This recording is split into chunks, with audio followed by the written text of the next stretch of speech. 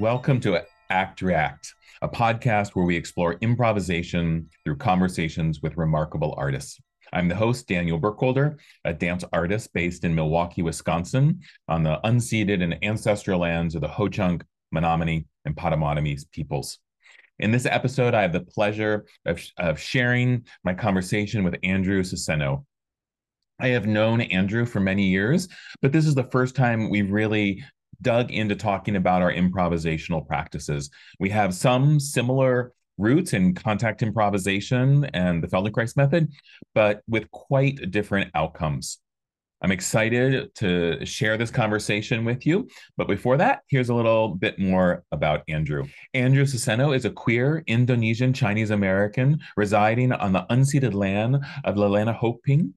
He has a physical therapy doctorate, a Lebanon movement analysis certification, and is a Feldenkrais practitioner, along with significant dance and contact improvisation experience.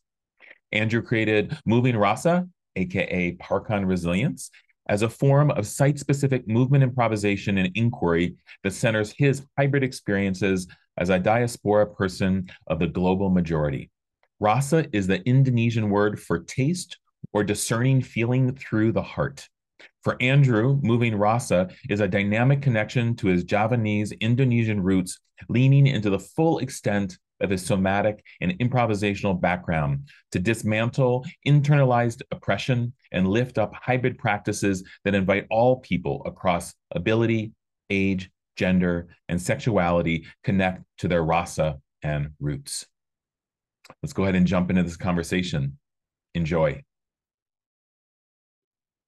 Well, good day, Andrew, and thank you so much for joining me.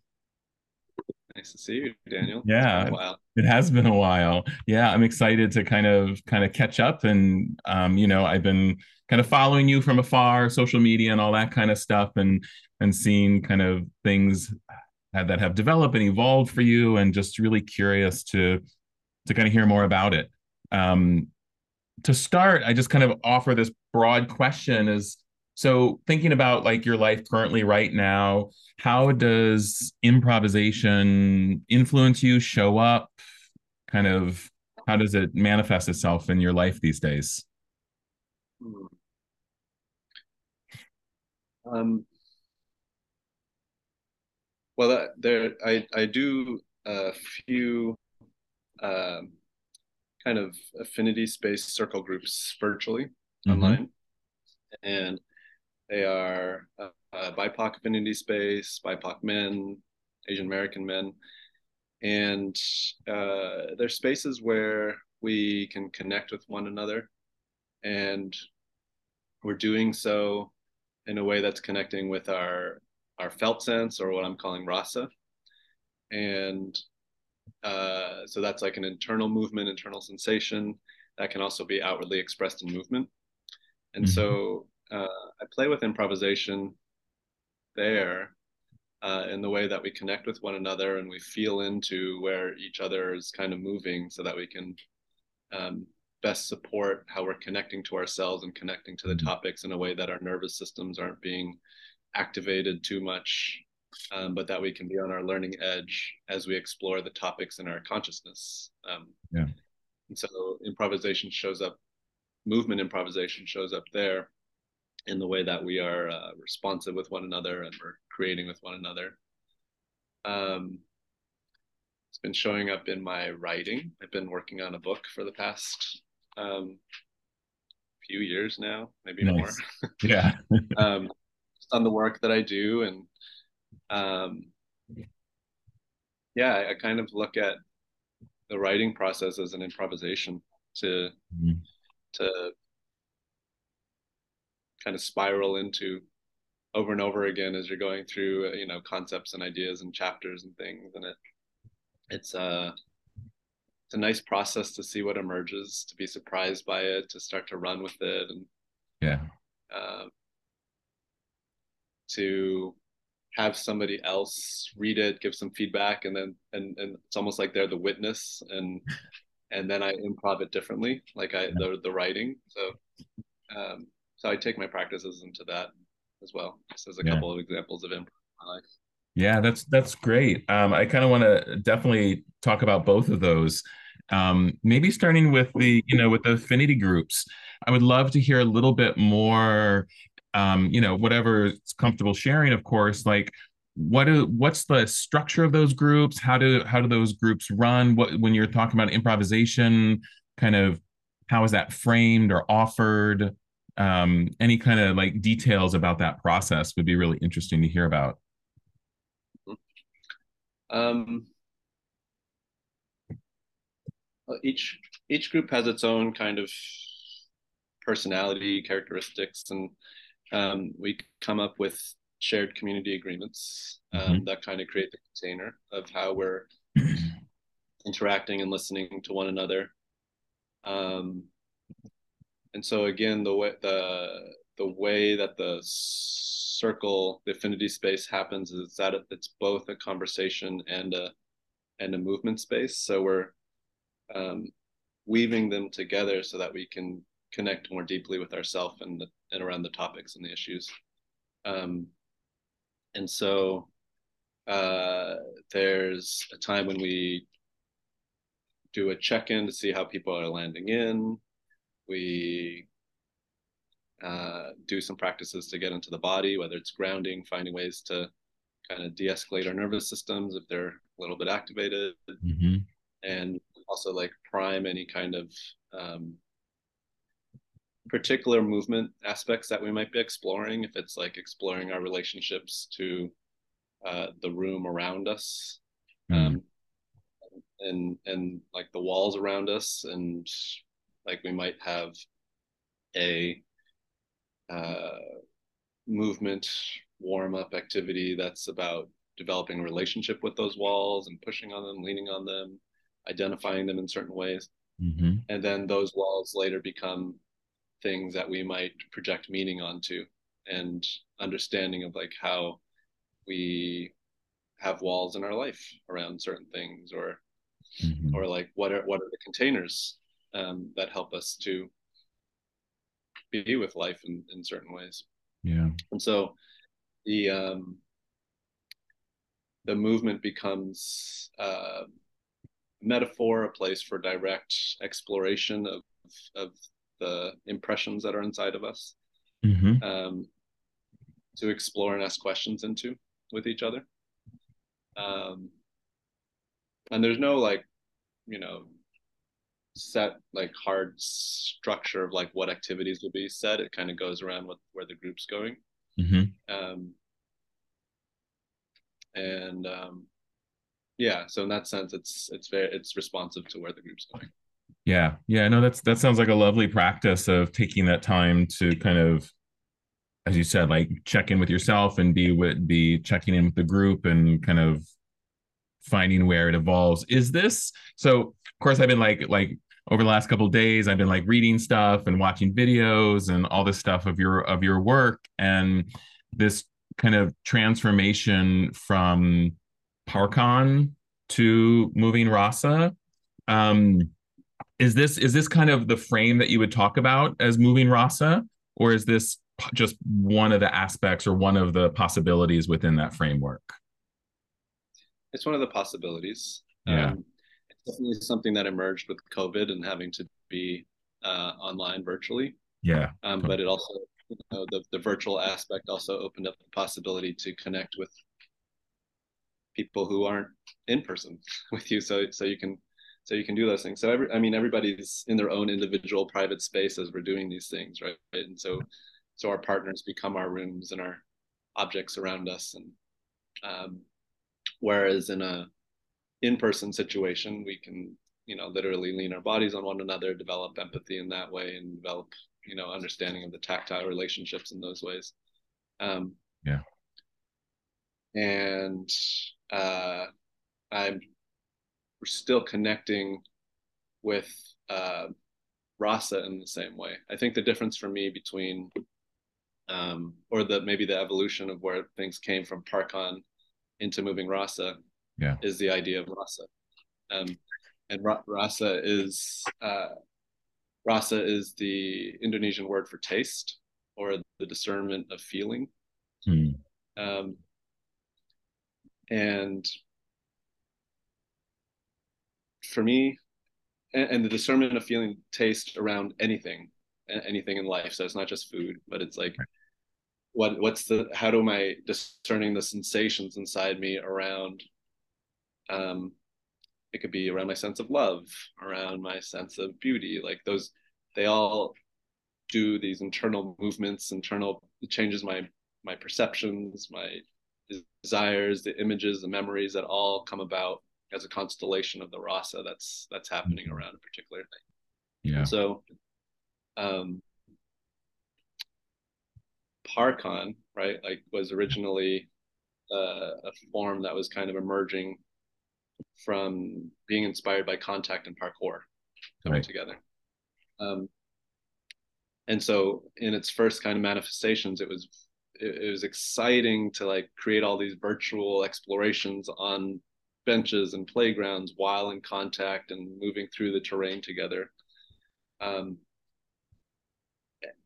and there was something about, um, creating or connecting with the form in a way that it brought my context, my lived reality, my histories, my memories, um, into it that I didn't quite understand at the moment when we were first starting those explorations. Yeah.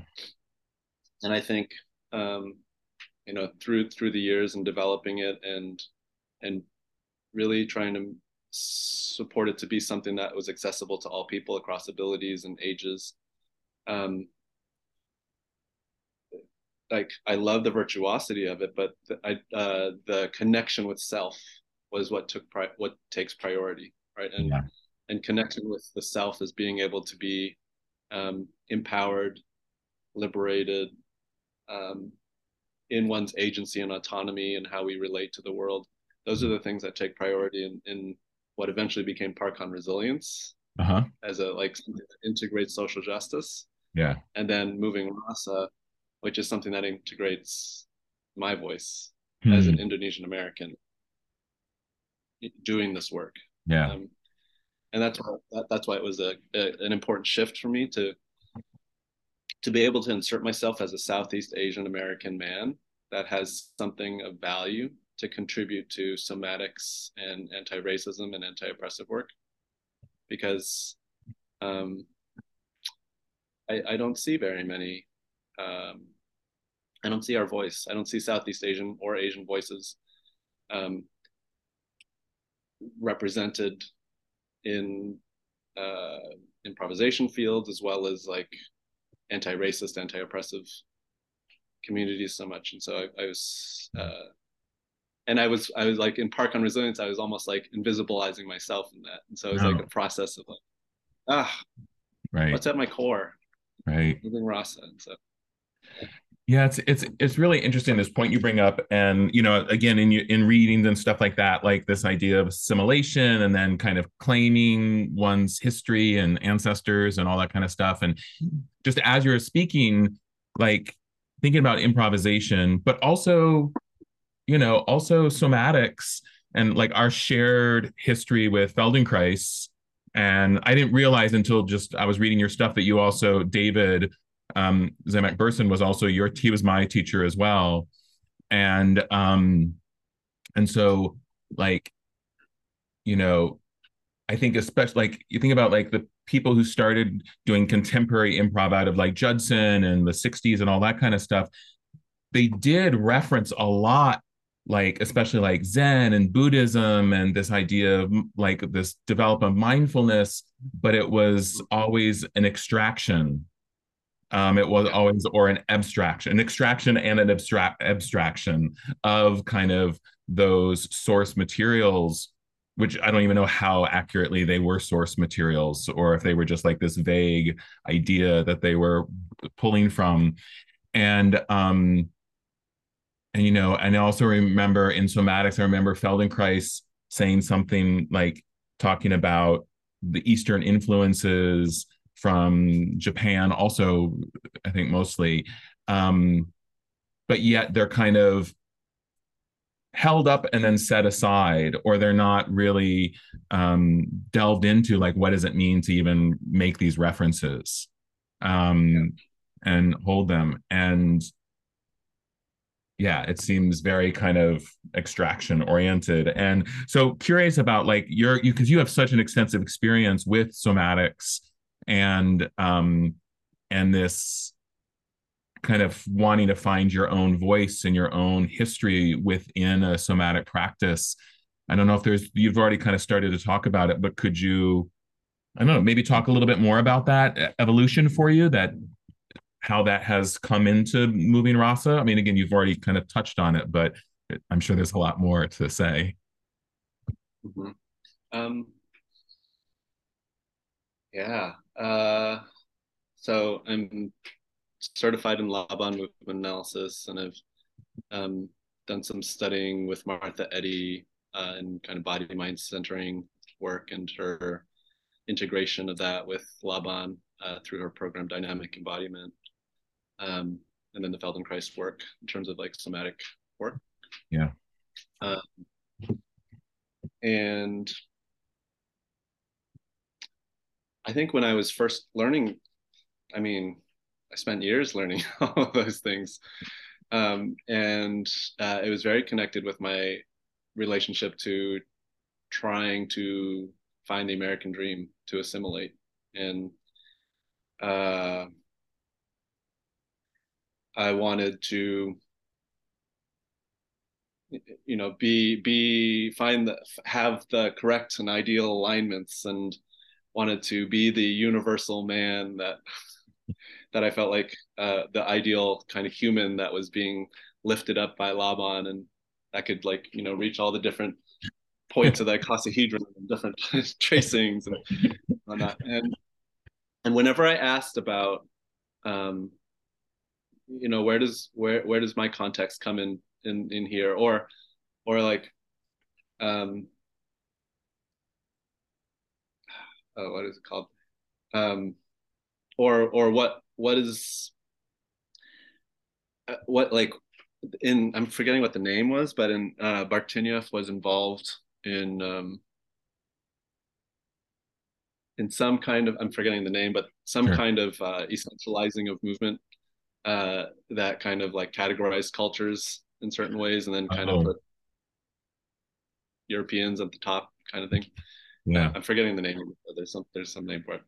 Um, but basically, the um, there wasn't accountability for that kind of thing, right? It was more like, oh no, we're this form is just about realizing the um, the ideal potential of human beings, universal ideal human potential of human beings.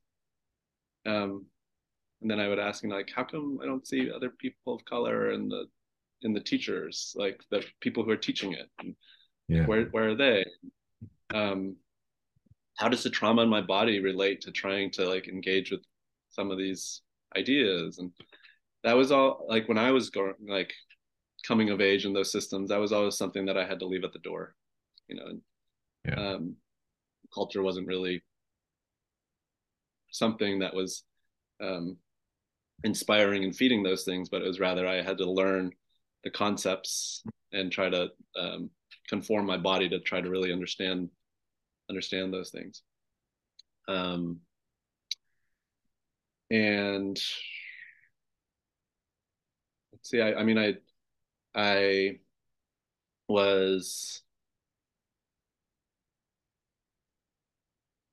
I was frustrated. I mean, I was frustrated with the um,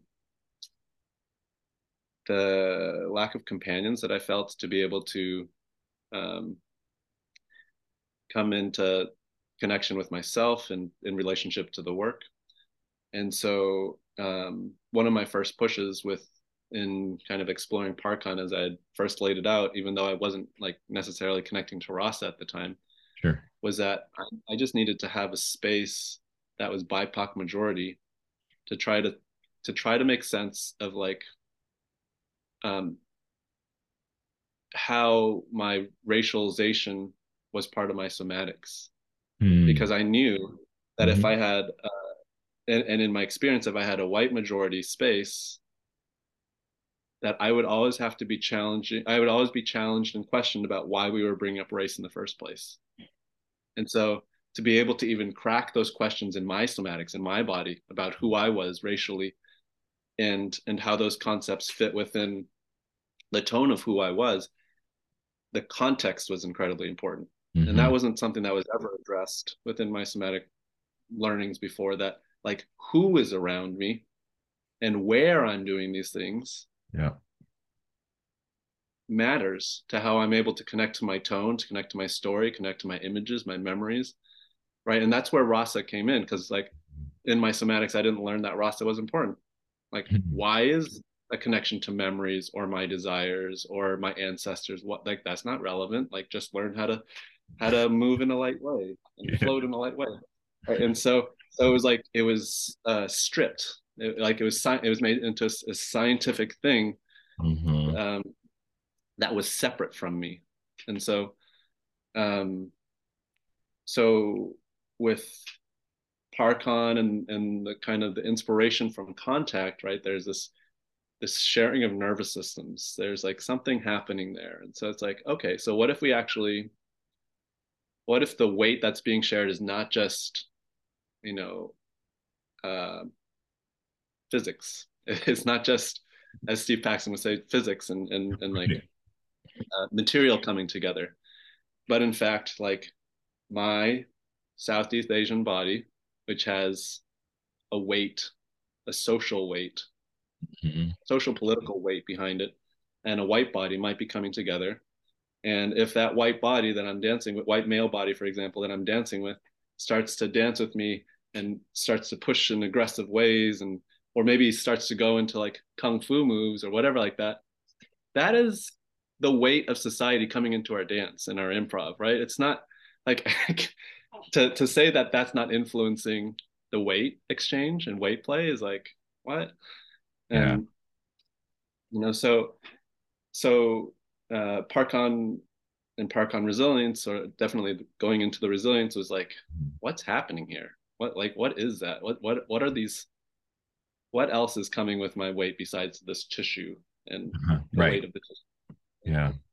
Um, and so uh, for me, um, one thing that I talk about, um, that I've been talking about, I've been doing some consulting with the Brooklyn Contact Jam folks, um, to move towards a more equitable and inclusive space. And one of the things that I've been talking about is like, well, what's the difference between um, an integrated space that's assimilatory versus an integrated space that's pluralistic, right? And Mm-hmm. so like how do we create a pluralistic integrated space, right? So like the assimilated integrated space is where we don't talk about difference, we don't bring up anything, we just have the universal body and the universal technique, and it's like not connected to our histories, our emotions, like those things aren't shared. Mm-hmm. um, and it gets to be white centered Mm-hmm. and as the universal, whereas a pluralistic space is like acknowledging the context that we're coming in, the current events, the state of the world, and how it affects our bodies, and and how we all are bringing in the weight of a social political world into a shared experience that is affecting the decisions that we're making and the ways that we're playing and improvising and sharing weight. Yeah. Um, and that it's important that we create agreements to be able to navigate those things, because if we don't, then uh, we have the assimilation patterns, oppressive patterns that can just squash voices of the marginalized, the bodies of the marginalized, the experiences of the marginalized to be able to show up. Mm-hmm. And so it's important to create these community agreements to respect the collective body, um, that happens, and to create to respect the context, um, for other bodies to show up. And it's important that all the bodies that show up like buy into and um, buy into this invitation uh, to to to be in collective in an alternative way than what is just normally done, so that a integration of plurality can emerge, right? So that in Indonesian they call it Bhinneka Tunggal Ika, and it's like one of the founding principles of the country, because it was like because Indonesia was uh, is like the largest archipelago in the world, Right. um, and it has thousands of different languages that all became one language, or that all became one country. Right. And the idea when it was founded was that to get by, and it wasn't to like we're going to quash all your cultures and your where you're coming from, but uh, we can find unity and diversity. Curious, like when you think about creating these community agreements around kind of this pluralistic framework, I'm wondering, and obviously each group needs to kind of work through that on their own, but I'm curious, like what kind of agreements manifest to create that environment, or that kind of um, framework that you're talking about. Like more specifically, I'm curious about like specifics. If you can, if you have any off the top of your head, how does I that? mean, I think there's typical ones that many people might be aware of, like speak from an I statements, Yeah, and uh, they're not coming to my head. Speak yeah, from I statements, and uh, sorry, I'm having that's okay. I'm having my I'm putting you podcast on the spot a little bit. podcast nervousness on the spot. Can't think, brain. But but but but in relationship to the first part of your question was like, well, what specifically do we focus on? Um, I really think finding ways to incorporate a connection from one's internal experience and how it's connected to desires, memory, the social political body, and having that outwardly expressed, and the collective to be able to embrace that and see it is critical, Yeah, right? And that's what I'm talking about in terms of uh, the rasa, right? Like how do we make the rasa transparent so that we can be with it in the community, yeah, um, rather than pretend like nothing is happening, or struggles aren't happening underneath there. But how do we hold each other with care, um, through a process? So one of the first agreements that I always kind of put into groups and offer to groups is like that my body matters, mm, right? So like that can be like getting water, going to the bathroom at a very kind of superficial level, but that's also like, what do you feel inside? And hmm, if something doesn't feel right, do we have do we have we created a culture where it feels like where we can disrupt the flow of things, so that uh, further harm doesn't keep on happening to us, or to another person? hmm, Um, can we create a culture where our felt sense, our somatics, or our rasa like matters, and that we can share it, and that we can work together, um, so that we can show up in our fullness, and and identify like something here like really feels like it's preventing me from showing up in my fullness, or preventing me from improvising and accessing myself to be in community, and that can be worked on together. Oh, maybe that's because you're the only person of color in this room, and it and none of the white people in the room feel comfortable talking about race, um, yet and right, and so they're not talking about the rasa that's there, the social political things that are happening, yet they're in it. There's a dance happening, and there's improv happening, and you're being treated differently, hmm, right? Like, yeah, so there has to be some conversation, that like some way within the agreements that support that conversation to happen.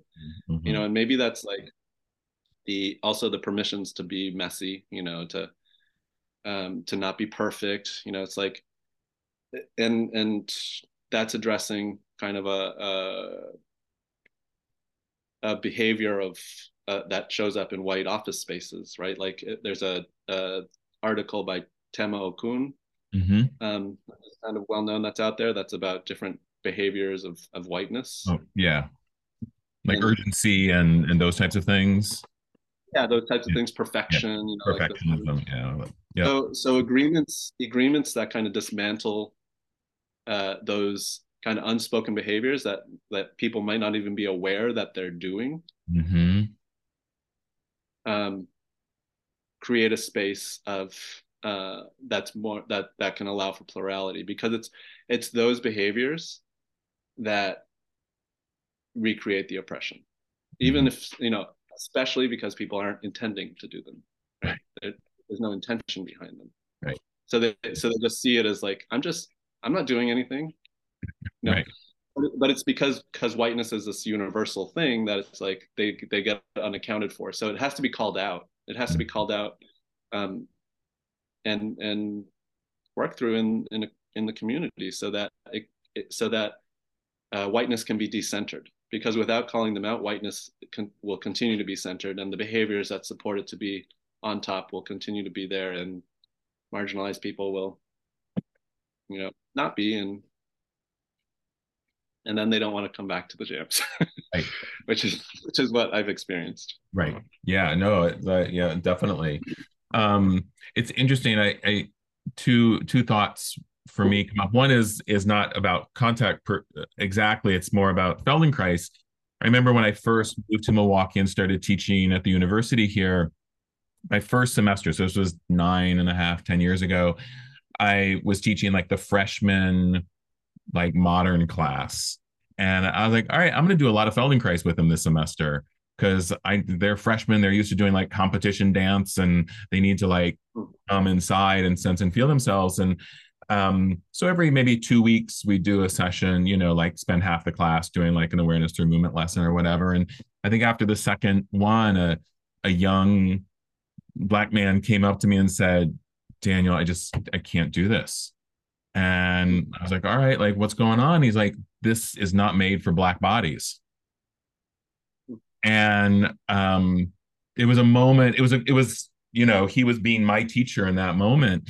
And we talked about it. I reached out to a lot of my Feldenkrais people, and we kind of like tried to like figure out like what like I was trying to like figure out what he meant. I think now I have a lot better idea of what he meant. At the time, it was, I think I was, no, I definitely still was in like this, oh, Feldenkrais, you're just moving your arm and feeling your shoulder blade. Like it's just anatomy and awareness and stuff like that. And I think through that experience, like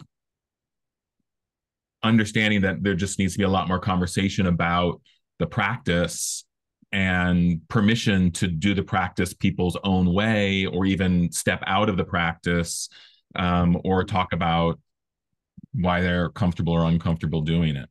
Right, like just a lot more context, and I actually do it less in technique classes now than I first did it, just because it feels like the frame of the class isn't supportive. Maybe it's not supportive. There's other ways to bring it in or offer it that people have more choice around it, right? And so that was, and then the other thing that I'm thinking of is that I'm co-teaching the improv class this semester, and in 2 weeks I'm doing like a 3-week session on contact. And it's been a couple years. It's been a couple years since I've taught contact so directly to, and this is mostly first year students and then a bunch of our dance minors. So it's people who are less experienced being in the department. And,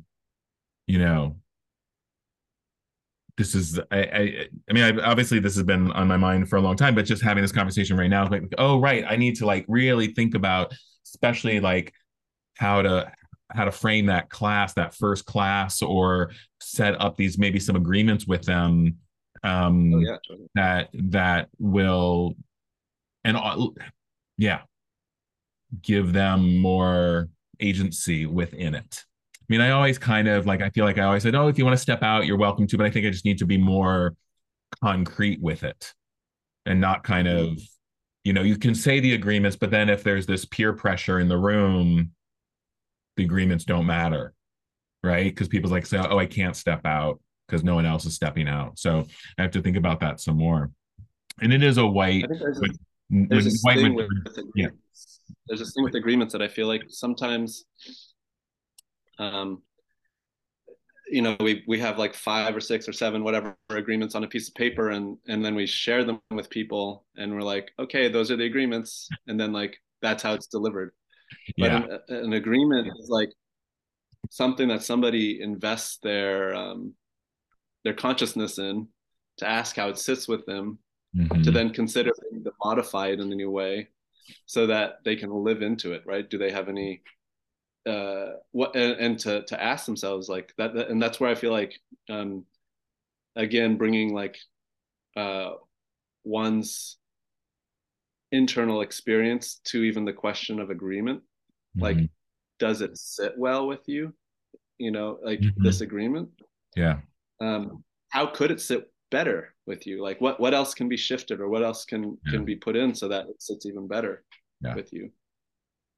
Even like things like consent, right? Like yeah, when we do yes and no in the classrooms, it's like, well, how can we approach uh, yes and no in a way that really feels empowering to you? That really like how would you want the no to feel like in a way that that feels empowering?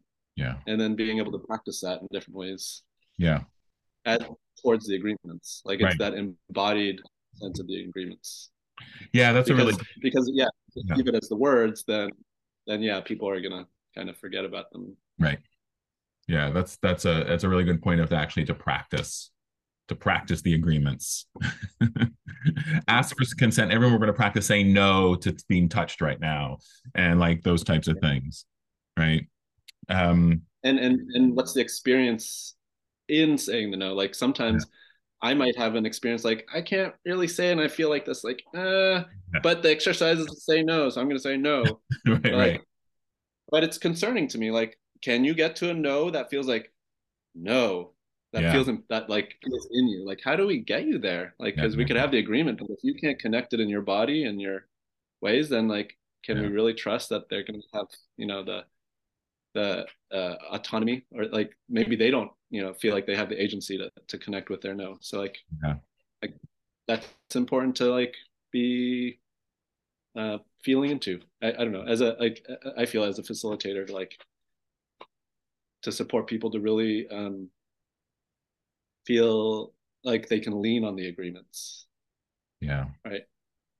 yeah, yeah. And it's good practice for this broader life of being able to say no to things as well, right? We know so many of us in our broader contexts have trouble saying no to things. Can you teach this class? Can you volunteer here? Can you do that? Can you do this? University is just like a torrent of questions to do things, and it's sometimes hard to say no for both, I think, faculty and students, just in that broader sense. Kind of pulling back out to your, you know, practice moving rasa and how you're bringing it out into the world in different ways. You're doing these affinity gatherings, affinity groups. Is there other ways that moving rasa is manifesting itself in the world these days? Yeah. Yeah. Um, I'm currently working with the New Jersey Education Association. So I'm working with the teachers union and Nice. uh, connecting with a facilitator who teaches restorative justice. And so we're weaving the practices together. So using moving rasa as a way to make visible the stories and the rasa that's happening behind topics, so that a circle conversation can be movements as well as words. And Mm-hmm. um, what's investigated and thought about is like maybe configurations that happen or things that arise within an improvisation. Um, and so I'm working with them. I'm training a cadre of like 6 or 7 teachers right now for this spring semester. Nice. Um, I've I'm hoping to continue doing more work um, with survivors of sexual assault. And so last, uh, I guess starting in the summer of 2021, um, I had made connections with a group called NAPICEF, which is the National Organization of Asian Americans and Pacific Islanders Ending Sexual Violence, NAPICEF. Yeah. And uh, I was invited to be part of a small group of six folks, 6 to 8 folks who were healers, cultural bearers, artists of of the Asian diaspora, to create a handbook basically for survivors that they could go to. And so it included, like recipes and rituals and moving rasa activities um, to support the nervous systems, to support people to connect to their worlds, to be a companion for the Mm-hmm. survivors. And so, and then in February of last year, I went to Guam and worked with uh, service providers. So police, interpreters, um, teachers, counselors. Again, like how um, bringing the inside out can can be a way of uh, being seen, seeing others, witnessing, um, to build trust and empathy, so that survivors can be supported more. Yeah. And that service providers could connect, that their own connection to themselves is critical in Yeah. that relationship building process. There was a police officer that was part of that Guam experience who was really choked up because they were realizing how they had kind of lost themselves in their duties. They felt like they were always having to be a police officer even when off duty, that they couldn't they couldn't find themselves anymore, and that this was like this creative movement, site specific approach was like a way that they were having fun, and that they were like, this is my experience, like just feeling one's presence in your own experience and agency, and being like, why have I let this go in my life, right? And so like being able to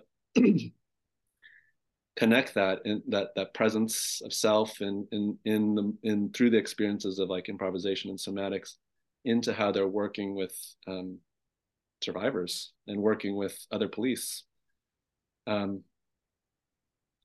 had kind of like transformed their relationship to how they're doing their work and what they prioritize. And so um so I have some things on the Yeah. burner, hopefully, to continue working with different aspects, either survivors or the service providers. Yeah. um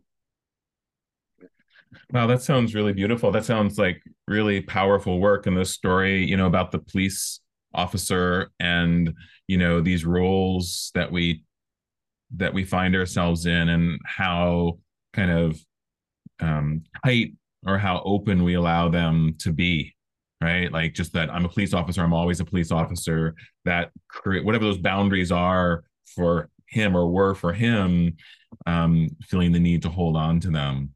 And just through this, you're leading this practice of allowing him to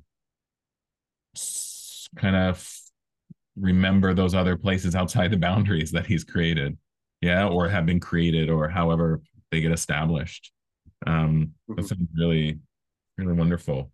um I don't want to take up too much more of your time, um but I guess I do want to circle back, because you did mention writing as improvisation. I don't want to leave that Oh. um off. Just I mean maybe it seems a little like light or something after everything else we've talked about, but I love process, and like would love to hear, like, when you talk about writing as an improvisational practice, like what does that look like for you? How does that, like, what's the process?